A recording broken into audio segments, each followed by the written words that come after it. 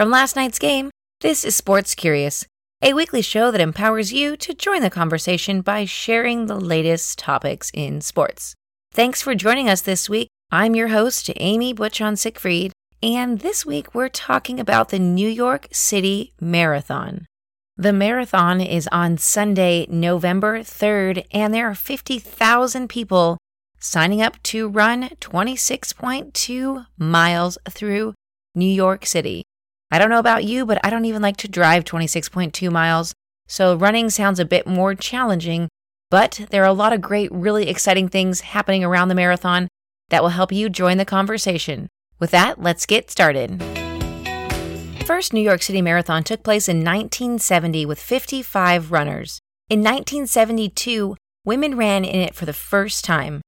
The AAU, which is the then governing body of marathons, had previously squashed the idea of women running in marathons.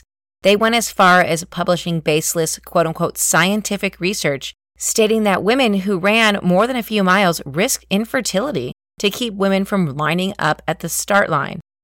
Our second point on the New York City Marathon is the fact that runners have to qualify to participate in the race. Yes, there are a long list of people who are excited to run 26.2 miles. There's no time for a bathroom break with these times to qualify. For example, women between the ages of 35 and 39 have to run that 26.2 miles in 3 hours and 15 minutes, and men of the same age, 2 hours and 55 minutes to qualify for the marathon. Runners are also admitted through a lottery. Either way, you're paying $295 to run in the race. Celebrities are just like us, or maybe not like us, and run marathons too. You can expect a star-studded race with names like actress Terry Hatcher, former football player Tiki Barber, 10-time Tour de Donut champion and professional eater Yasir Salim, and the 4-time Olympian luger Aaron Hamlin are jogging for joy. All I need to know is how I get to be part of the Tour de Donut, although it sounds like that one requires some training too. If running 26.2 miles didn't seem challenging enough, how about doing it on crutches?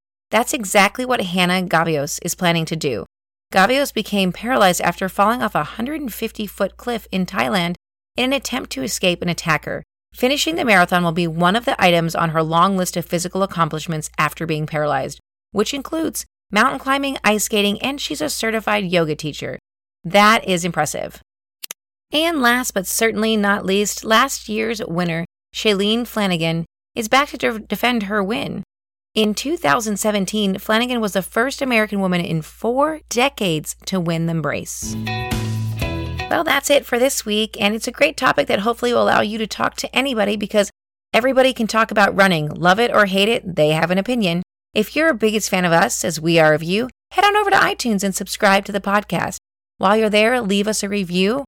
We make sure to read all of those reviews. And if you have any questions, comments, or stories you'd like to share, hit me up at amy@lastnightsgame.com.